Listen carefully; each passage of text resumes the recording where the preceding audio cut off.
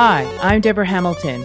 Welcome to my podcast, Why Do Pets Matter? 10 years ago, with my iPhone and a script, I recorded the first episode of the Ultimate Pet Resolution Summit, which chatted with experts about conflicts over animals. Our conversations were intimate, honest, and illustrated how disagreements over animals occur and how those disagreements can reshape people's lives and relationships.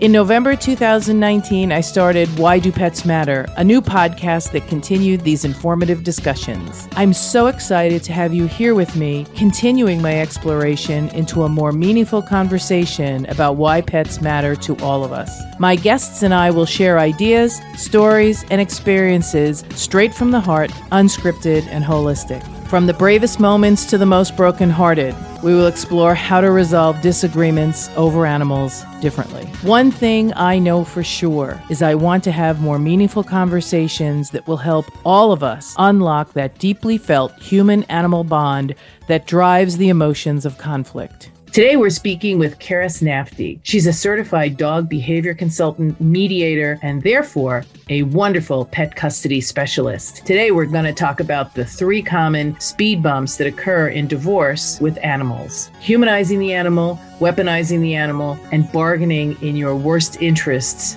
to keep the animal. So let's hear what Karis has to say. Hi, it's Deborah Hamilton, and this is the Why Do Pets Matter podcast. Today, I'm with my dear friend, Karis Nafty, who is a certified dog behavior consultant, a mediator, and so by virtue of both of those things, she is the best pet custody specialist you could find. She and I work closely together because we do understand that divorcing with pets is an emotional experience that needs assistance to navigate. So, Karis, welcome so much again to Why Do Pets Matter? Thank you for having me, Deborah. I'm very happy to be here. So we had talked before about all sorts of things we come up against as mediators of conflicts between people over animals, you specifically in divorce and probably other avenues as well. But today, we're going to hit on these 3 things that Karis and I feel are the most important things. And we might sneak into another topic as well, but we run out of time all the time, and we might have to have Karis back for a 3rd time. So today, we're going to talk about the common speed bumps that happen in divorce that include animals. So, Karis, tell us about those speed bumps, because I don't want to steal your thunder. I love the words you use because it really is important to understand how people feel when relationships break up, either through divorce or just relationship breaks up, and what happens with the animals. Yep. Thanks, Deborah. So the three most common avenues that people go down, and nobody intends to do this. This is not usually a conscious thing, but there's just 3 easy rivers to flow down. One of them is humanizing the dog. Okay. And we'll extrapolate on all of these. So we've got humanizing. The second very common problem is weaponizing the dog or the cat. So just for the listeners, or the bird, or the horse, whatever. Or the bird or the horse. Lizard. Yeah.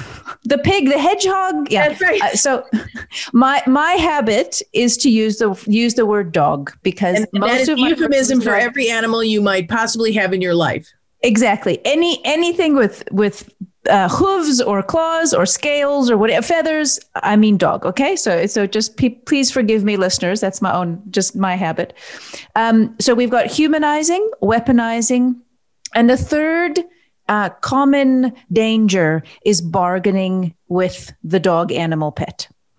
And the challenge with all 3 of these things is that if you are not careful, in any of those scenarios, you actually lose the need of the animal that you're dealing with. You forget about their needs and you're using them for other purposes. And whether you forget about their needs because you imagine they're a small child and they have the same emotional needs as a child, whether you're using them to get your way or whether you're using them as a threat kind of hanging over your ex. So I'd love to share with the listeners those 3 things. So whether you're listening as a divorce professional or if your friend's getting a divorce or you're getting a divorce, maybe a little light bulb will go on, because my goal in the work that I do and all of these things is I want to create awareness about how best we should be dealing with pets in divorce. Yeah, because unfortunately your pet doesn't hate your ex, my coined phrase in the Bloomberg article. And if you can remember that, you can start listening to what Karis is going to share in a way that is sort of reality tested. Exactly. They don't hate your ex. And my favorite phrase, which all of my clients and students hear from me, is that dogs don't speak English and they don't speak Spanish and they don't speak German. Okay. Dogs, of course, they learn commands and they learn words, but they don't understand us nearly as much as we think. So this is a nice lead into the problem of humanizing. Yeah. So I was just finishing up today another article I'm doing about dogs, which is for people going through divorce, which is, how does your dog feel about your divorce? And in that, and in the problem of humanizing, the challenge with dogs, and when I say dogs now, I do mean specifically dogs, is that dogs pick up on all of our emotions. They know when we're happy. They know when we're angry. They know when we're distraught. They know when we're excited. And they respond to those moods. We've bred them to do that. We have over the years selectively bred dogs who will follow our cues and kind of do what we want. And that's what makes them such great little companions. But that doesn't give them an awareness, a deep human-like awareness of a situation that's happening. So the problem of humanizing is that people will say things or they'll assume things like, well, if my dog never sees me again, he will just be so sad. Or my dog doesn't want to go to see you on the weekend. Or it's only fair if the dog sees us each 50% of the time. Or the dog hates you, like you said, Deborah, the dog doesn't like you anymore. And whenever we put literal human emotions onto our animals, it's especially easy with dogs, you assume they understand too much. And in that, it tends to really, really stress dogs out. So in my work as a behavior consultant, when people call me because, their dog is biting them or running away or biting the neighbor's dog or whatever you can think of, I have to always help them understand that often the behavior that dogs show is how they're showing stress, but they're often stressed because of how the owner feels. Yeah. So if you're upset about the fact that you're getting a divorce, which is, of course, a very understandable thing, and there's nothing wrong with that, your dog will not have a concept of the divorce, but they will just know that, geez, the house is a stressful place. Yeah, the energy, absolutely. Yeah. And so they'll show that by barking and, or some dogs sleep like Shane. When some dogs, when they get stressed, they just sleep all the time and they kind of hide. Some dogs become really hyper and they seem like they're a bit crazy, or they just bark at any little excuse to bark, or they become a bit snappy. There's a whole bunch of things, but their behavior will change. That's how they show you something is up. So it's very important not to see dogs as a dog or as a cat, not as a child. And the truth is, and this might sound a little bit harsh to some listeners, is that this is more of a common problem with couples who don't have human children, because the dogs and cats can literally take that place. Yeah, they become surrogate children. And that is too heavy of a burden for a dog to carry. I can't agree with you more, because it is so difficult when people do not have children and the dogs have become their children and they have humanized them and of course the courts don't recognize them as children, even though the parties have, because they've humanized them the way you've spoken. And so when they aren't treated the same way as children would be, people get really angry. They do. Why we don't go to court about these things, because you really can't appreciate, understand, acknowledge, and then find the best path forward, which is why they hire someone like you, Karis, to help them navigate those next steps. Yeah. And sometimes in that situation, we have to have that really challenging conversation of, well, if you love your dog enough, if it's right to let them go, do you actually love your dog enough to let it go? And not all the time, of course, but that's a reality, because shared custody, as I mentioned in the last podcast, I mean, this is just a little footnote, but Shared custody is becoming very, very in vogue and very popular, but it is not appropriate for every dog. A lot of dogs. Not appropriate for every person. Sometimes they agree to it, and then it gets even more weird. Absolutely, it gets even more weird. Then really, what the people are doing in that sort of situation is setting it up that they have to see each other for years and years, and they have to keep interacting when otherwise they might not need to.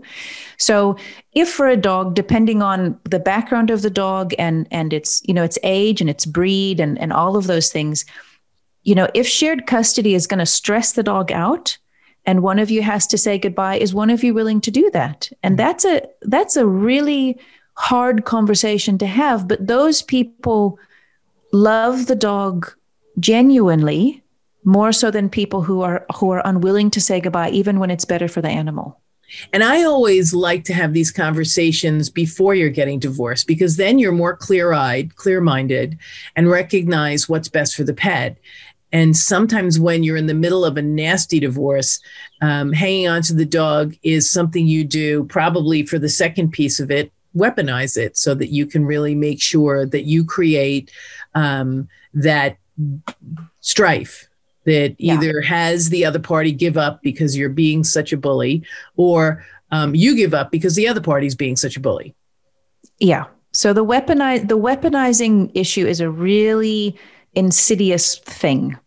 So one of the things, this is why, and I know you're the same, Deborah, that when I advise anyone going through a divorce, if I'm working with the mediator or with the attorneys, I say we have to deal with the animals as soon as possible in the divorce proceedings. And they never do. They think it's sort of like a chair because it's property under the law. So it's a chair. Yes. And I'm like, you are going to be so sad. You're going to have that divorce set up. Everything's perfect. You come to the dog and just watch it go down the toilet. Yeah. And the other thing that I have seen quite a bit of lately is that, let's say, John and Sarah are getting a divorce. And if Sarah knows that for John, the most important thing is the dog, and of course you would know this, if it doesn't get dealt with soon in the divorce, it just hangs around like this kind of unspoken, scary cloud. And then in this imaginary situation, John might find himself capitulating to things that he might not otherwise, or maybe he's just trying to keep things really, really friendly because he doesn't want the dog to become a problem. But in that keeping things too friendly, he might be making sacrifices that aren't actually appropriate for him. So that's also what I try to explain to other divorce professionals. Right. Yeah. Yeah. Get it out the way because it looms there. And then of course, then it becomes so that's sort of the secret weaponizing where no one wants to talk about it. And then there's the overt weaponizing where, one party has more financial control or emotional control, and the dog becomes a way to threaten and intimidate each other because one person really, really, really wants the dog. And that's the thing that they really want. And the other person will just use that because that's like the Achilles heel. Yeah. And again, in that situation, it's of course terrible for the people. It's a terrible bargaining chip. If you love the animal and you'll give away everything, then they'll weaponize the animal. You're absolutely right. Yep. So if you get that out the way first and it's down on paper, then that everything can breathe a little bit more. And of course, obviously the conflicts will still arise as they do, but from my point of view, I would rather have the conflict not on the animal. I'd rather have it somewhere else. It seems that because of the first piece, which is the humanization of the animal, that these discussions have become more important because people really do rely on their animals. Now, we've just come out of a pandemic, so animals are even more important. Sometimes, especially in relationship breakups, the animal stayed with one because they had to stay apart. Maybe because of some issue with work or whatever. And now they want to get back together again and the relationship isn't working, but yet the dog was always supposed to be shared. And I absolutely told you, Karis, that we were going to share this dog no matter what. And then I decide not anymore. How do you help people who find themselves on the short end of that stick? So here the animals have really been what got someone through. And I gave up the dogs because I really needed to stay with my parents or whatever, and I couldn't matriculate with my significant other. And now that everything's better, I'd like to see my pets again, even though our relationship isn't working. And you've told me no way. Yep, there's no elegant way through that scenario. And I mean, we deal with that all the time. So my default with people in the work that I do, it's like people really need to be, their story needs to be heard. They need to be able to explain where they're coming from and why they did the things that they do. And then the other side of that, my default is I say, what is best for the dog going forward? And one of kind of the ethos of my work is I really try to look forward about the future. And we have to acknowledge the past and whatever that means, and whatever that means financially and in other ways. But from the animal's perspective, what is important for them is what is life going to look like going forward? So some animals, like with visitation, so this is something that has to be negotiated as an individual thing for each dog, because for some dogs, and again here I do more specifically mean dogs and cats, having random kind of visitations from someone that they had such a bond with is very stressed. It's very distressful for the dog, very stressful, super distressing, because suddenly there's that person again, and there you are, and then you leave again. And then you can end up with scenarios where the dogs sit by the door and they wait for a few days and they cry and they howl because they don't know if the person's coming back or not. So those are conversations I do have a lot with people, and I try to explain that from an animal behavior point of view, that if the dog is not going to be yours, if for whatever the situation is, we know that the dog is going to stay with person A, even though person B loves the dog, it might be better, person B, if you don't visit the dog, because it's going to stress your dog out so much. And dogs are really good at saying goodbye. And I know that sounds strange, but that's true. They can say goodbye a lot easier than people can, but it's the random visits that sometimes keep them desperately looking for someone. Now, in saying that, this is what makes my job tricky. There are some dogs that can have random visits and they seem really quite fine with it. Yeah. So it is not a case basis.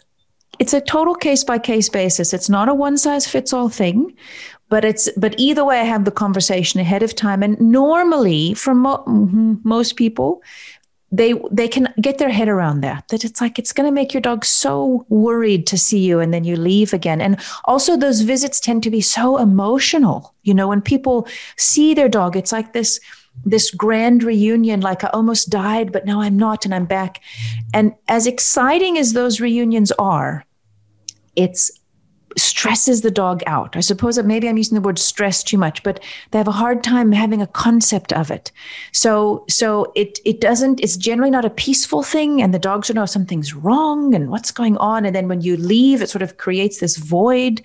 So what I do recommend to people who, if they are going to have the visits, as hard as it is, try to be really low key when you greet the dog. You can have a reunion, but try not to create those moments. Like, I mean, I love those videos, you know, when there's servicemen back from the army or something. Yes, exactly. He's been deployed and he's home, and the dog just has the most hysterical reunion. Those are so sweet, but that's different because the person's now home again. But you don't want to do that every 2 months or every month when you see the dog or whatever. Or worse, every week. Or worse, every week. Absolutely. Because sometimes that week does work because it isn't that long and they get used to it. It really is up to each dog. I love that you said that, because every dog handles it differently. And for some of my clients, they don't see the dog anymore, but what they want to do, and I'd love to get your ideas about this, is they want the other party, if they can't keep the dog, to let them know so they have first dibs on taking the dog. Yeah. Because there's nothing worse than working out an arrangement where I keep the dog and Karis doesn't, because she's doing the right thing, you know, because the dog doesn't really do well with separation. But then a month later I go, I hate this dog, and I drop it off at the shelter and don't have to call Karis. Yeah, no, I 100% agree with you. That's absolutely cruel. That's just bad mojo. that's just bad karma on every level. It really, really is. It's really not. And sometimes is they want the dogs to go to the kid with the kids, right? So they go to the parent with the kids most of the time, and the dog doesn't transfer. But then it gets to be too much, and so that parent gives up the pet, and the kids are upset, and the other spouse is upset who could have possibly taken the dog. So I always, in every one of my agreements, say, okay, so maybe it's not good to share the dogs week to week, month to month. But if you're going on vacation for a week or two, that might be a great time for the dog to visit with the ex, or if something occurs. Because I know you've come across this a lot with comments that people make. But if you get divorced or your relationship breaks up and, Karis takes the dog and I don't, if the dog gets sick, how is Karis going to get in touch with me? That has to be worked into it, because I would like to be able to help pay the medical bills. Or if something happens to Karis and she can't care for the dog, I want to be the first person who Karis calls. It's such an important piece, and often overlooked by divorce professionals, because they just say, okay, you get it, you don't, and then that's it. They don't ever look to that, as you said, always looking to the future, always going forward, not necessarily connecting the people for life, because that's not what they want. However, when you bring this up to the clients, and I have found this, and maybe you have too, they go, oh, I never thought of that. Yeah. And people are usually so relieved, and it tends to kind of calm something down. Yep. And also just that the other person, Deborah, I have to let you know when Rover passes away, or if he gets very sick, just so that it doesn't become a void and sort of an unknown factor. But it should definitely, the person should have first right of everything. I mean, I just worked with a dog. The saddest story that turned out to be such a sweet story with a woman, and this wasn't a divorce case, this was just a pit bull that was having some behavior problems. And the long story short, the woman was going to let the dog go to a rescue home. And we found out by tracking back with the 4 homes that it had, that the first person had told the person who took it second, if you can't keep the dog, give it back. But the person was embarrassed. And anyway, and this dog ended up being passed from home to home to home. And thankfully, we tracked down the original owner, who said, please give me the dog back. So that was just what a wonderful resolution from that. I have to say that's my mantra. If you're going to say breed a dog, whether it's, whatever, you really are responsible for it from the whelping box until the rainbow bridge. And the trouble with that is, I sign a contract with Karis, and Karis takes my dog, and then Karis is embarrassed to call me and say, it didn't work out with Fluffy. And so she gives it away. And unless I keep in touch and drive by Karis's house to see if, in fact, she still has Fluffy, she could give it away. And I had a case like that in one of my dogs, and it was the first right of refusal. And the person didn't abide by it and gave it away. And unfortunately told the person who they gave the dog to that the only reason I wanted the dog back was to breed it, which of course was not true. And so when we went to court for thousands of dollars, I got the dog back. It wasn't as easy as yours, where you found the first person and they go, yes, I want the dog back, and then you could give it back. He loved the dog, and I knew he was a great home for the dog. But since the well had been poisoned, right, I'd never done anything to indicate that I was taking that dog back to breed it, but rather that I had the first right of refusal, because I do take with whelping box to rainbow bridge seriously. I'll never forget, I took the dog back from court when it was awarded to me, because I had the first right of refusal and I didn't refuse.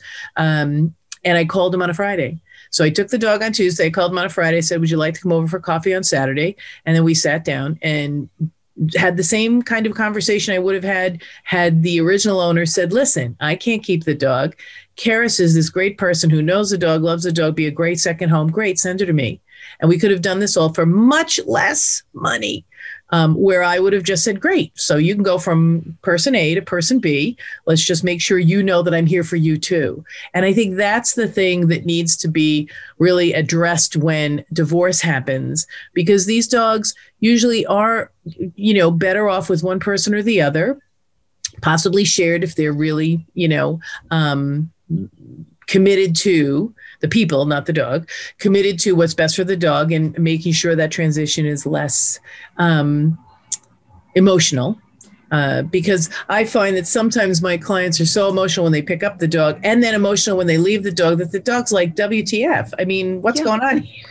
No, they do. Had that. Yeah, it's just like the poor dogs are just sitting there wide-eyed, like, oh my gosh, every time I see this person, she's crying. It's panic stations, and we're just going to the park. What's wrong?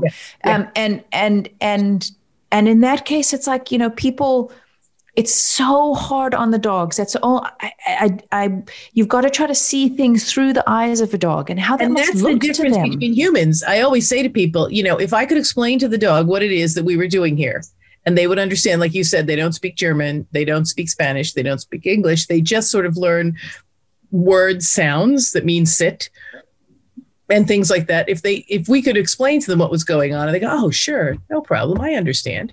I'm just going to be with Karis other month, and then I'm going to be with Deborah every other month, and this is going to be great. And when I'm with Karis, I'm a couch potato, and when I'm with Deborah, I climb mountains, because dogs do appreciate those downtimes. I had a podcast with a colleague whose husband, was a couch potato, and they drank beer and ate Cheetos on the couch, Rhodesian Ridgeback, and then she was a triathlete, so the Rhodesian Ridgeback did the triathlon with her. They do enjoy that, but you really have to understand what would be in the best interest of the dog if that relationship broke up. Yeah, absolutely. Definitely. That's just the default in the work I do. Everybody needs to be fully respected. Absolutely. What's right for the dog. And I think that... And that gets lost. It does. And that kind of leads in. I mean, so the last point of these 3 points is the bargaining, the bargaining issue. So bargaining happens in any negotiation. There are bargains, and okay, well, I'll give you this if you give me that. And it happens with animals.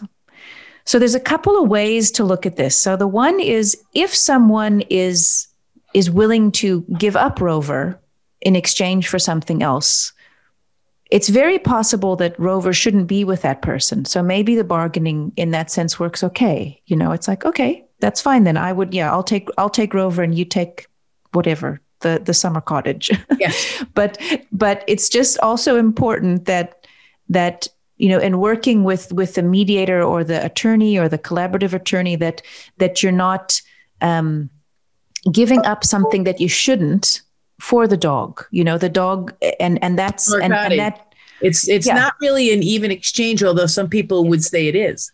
Yeah. So and that's what happens. So if I've been married to Deborah and I know the dog's the most important thing, I'll try to use that to get, and people can be very, very overt and just put it out on the table.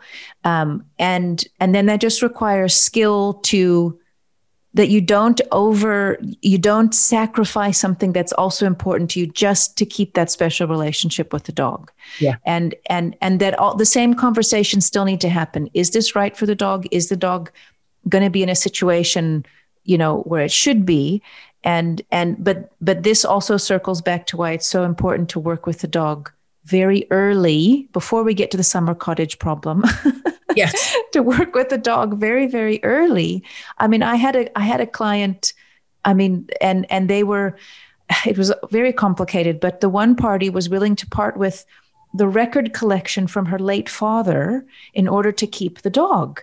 And I had to say, pause, and I had to say, just take a breath here. Do you really think do you really want to part with this very important piece of your dad who's gone now, and this person kind of caught her breath and said, no, maybe not. But that's what happens. And when we start bargaining with the dog. So, yeah. And also asking the other side, do you really want to take her father's record collection in order to give her the dog because you want her father's record collection because you're emotionally attached to it, or because it has some sort of value that you just want to hurt? I mean, these questions, you have to be really delicate, but you have to get to the core of why I want that record collection, because I know how much it'll bother you 10 years from now when the dog is dead that I have the record collection and you have nothing. Yep. And that's the job and the skill of people who do what we do, is you do have to ask those questions. You have to be kind of brave and compassionate enough to say it. And sometimes just saying it pops the invisible bubble in the room, yeah. and then the conversation can move. But it derails that train that's going down the rabbit hole. It derails it for a minute, and you can then go, oh, wait a minute, let's take a step back. And that's why working with people like us who really focus on just this relationship between people and their animals is so key. If you're a divorce professional, you are fabulous in so many things regarding children and property. But where animals are concerned, there is absolutely, no cut and dry, no black and white. It's all emotional. And you need someone who really does focus on this. I know, Karis, you and I both agree with this. However, most professionals don't necessarily think, except possibly, divorce coaches who understand the value of having someone in the room who's specific for this piece.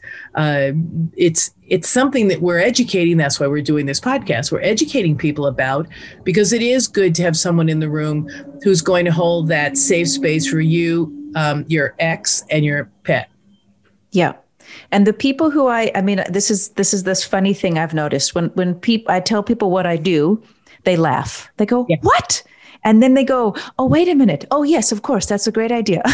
It's like, because it is, there's something in divorce mediation called the voice of the child. Right. And when we talk about the voice of the child, it's a big topic, but that means that someone external comes in to provide the voice of a child in a custody dispute for a little kid who can't speak for themselves, to sort of hold that point of view in the conversation.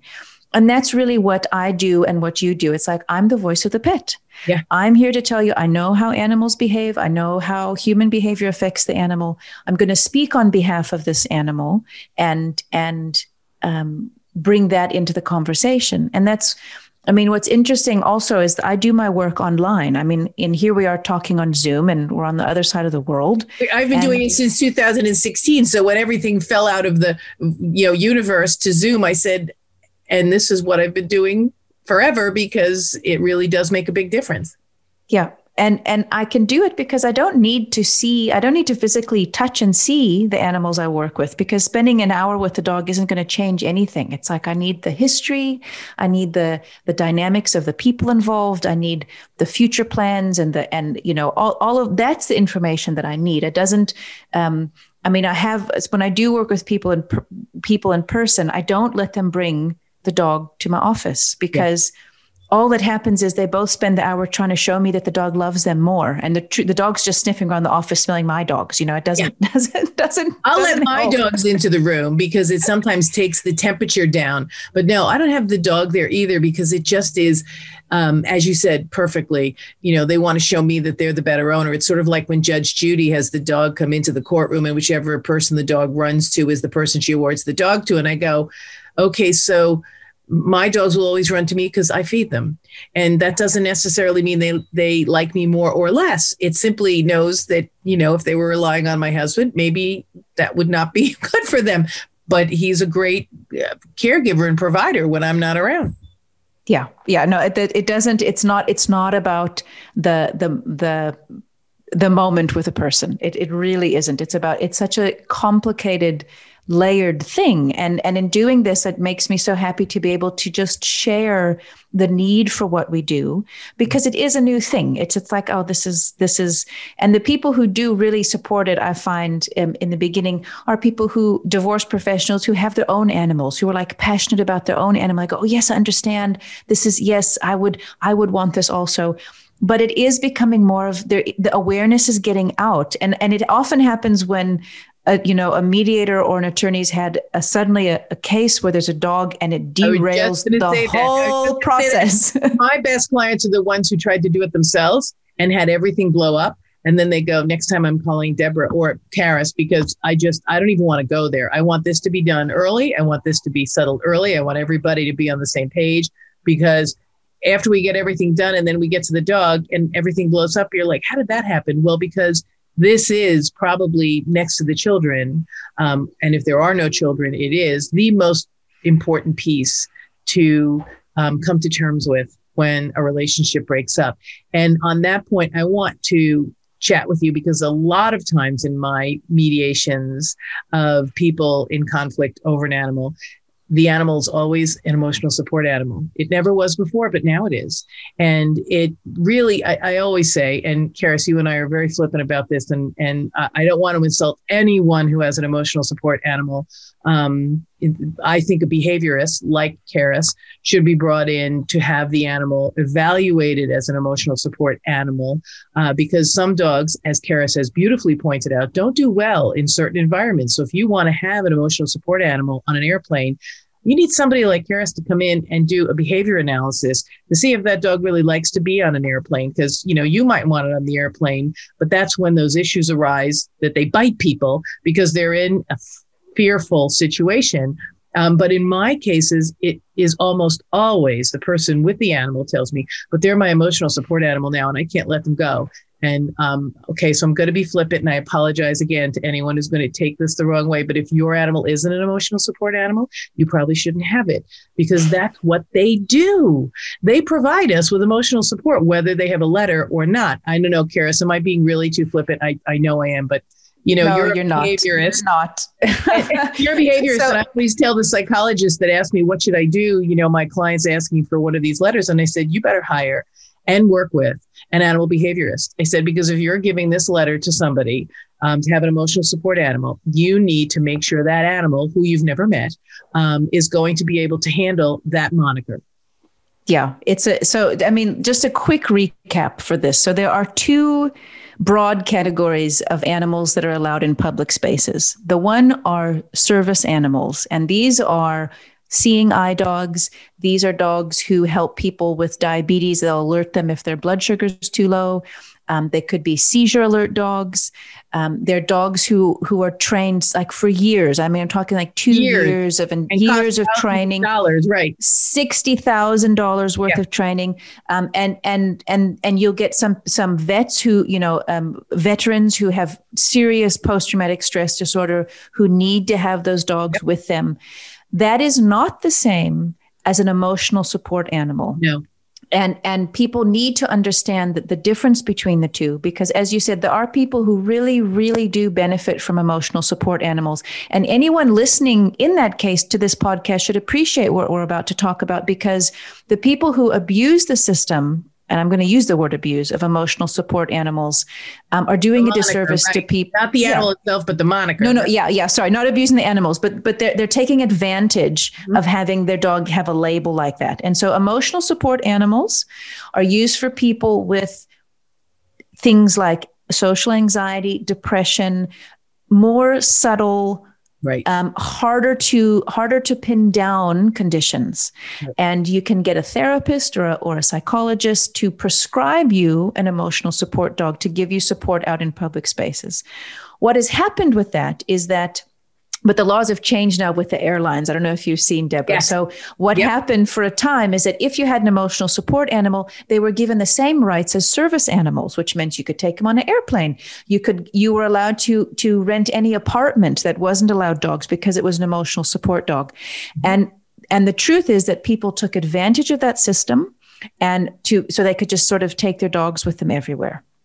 In the divorce space, I have seen, and you have seen, and everyone has seen, that when a divorce comes up, there is a bit of a scramble for one party to get their dog prescribed or labeled as their emotional support animal to prove ownership. And that's not actually, or to prove they are the most worthy of having the animal because the animal provides them with a service. So since it provides me with a service and not Karis, it should stay with me. Yeah. And it's because it is a system that is easy to, slide through. People who work in the divorce space just need to be aware of it, and that they don't confuse it with a service dog, because a service dog is, I mean, in other words, any animal can be an emotional support animal. They require no training. They require no special breeding. There's no assessment for it. They're trying to change the laws for this, but at the moment there isn't. You can just take literally any dog and say this is, and that's what makes it dangerous, because those dogs, like you said, they get put on, not anymore, but would used to be put on airplanes or go into movie theaters and that sort of thing. So Yes, that's definitely a little bit of a soapbox of mine. Yeah, well, we're going to have a whole podcast on that soapbox, Karis, because both of us are so totally dedicated to people who need emotional support animals and what the limitations of that practice is, because there are severe limitations. You can only have it in your apartment, in a dog-free, cat-free, animal-free apartment. You can't really have it in the general space. And if you do have it in the general space, you need to make sure you inquire whether or not the person in the elevator or whatever is okay with you getting on the elevator with your dog, because you don't have that luxury of taking your dog. It's not a service animal. It's an emotional support animal on the elevator with someone who lives in a no pet building, maybe for a reason. And then airplanes, we're going to talk about that. And then we're really going to go into and delve into service animals. But before we end, I just want to wrap up. Karis, this has been such a wonderful discussion about why professionals in divorce should hire professionals in deciding how to help the people choose the best future for their pets of divorce. We talked about the humanity and how we humanize animals. So we give them emotions and feelings that they don't necessarily have, because they really are, they love us all. That's why everybody says, they're so human. And I said, no, they're better than humans, because they don't hold grudges most of the time. Maybe some cats, but and parrots hold grudges. Parrots, yeah. Right, yeah. So some of them do, but not most of them do. So we have these human traits that we need to really get a handle on. And with people who are trained in the art of helping people decide what happens with their pets, it's a much better thing. It should be done up front, first thing, not later when you're, trying to do it.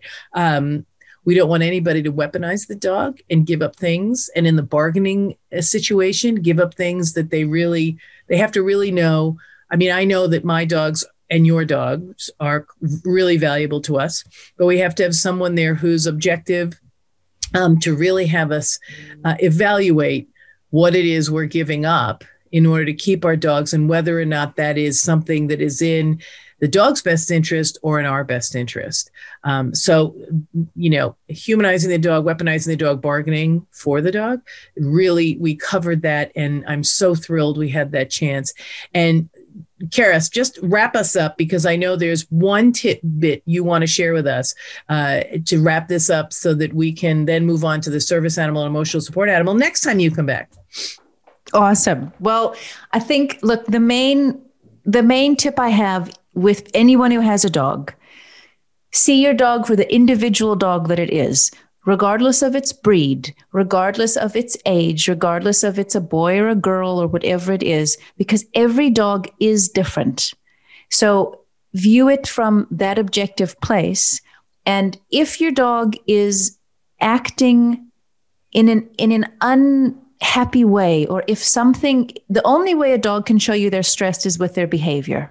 So if their behavior is not good, whatever that means, that's such a vague term, they need something in their life needs to change. So get some help. There's lots of resources out there for wonderful people who can give you good advice. Don't take bad advice, get good advice, and see how you can help them. Karis, thank you so much. So we've been speaking with Karis Nafty, my dear friend, who is a certified dog behavior consultant, as well as a mediator, and so a pet custody specialist like me. So we just wanted to share this information with you. You can find all of the connectivity links to Karis's website on the podcast show notes. Until next time, this is Deborah Hamilton. Why Do Pets Matter? Because they make our lives whole. Take care. The Why Do Pets Matter podcast drops every Thursday and can be found on whichever platform you find your podcasts. Subscribe now, invite your friends, and I cannot wait to have you join me in these conversations.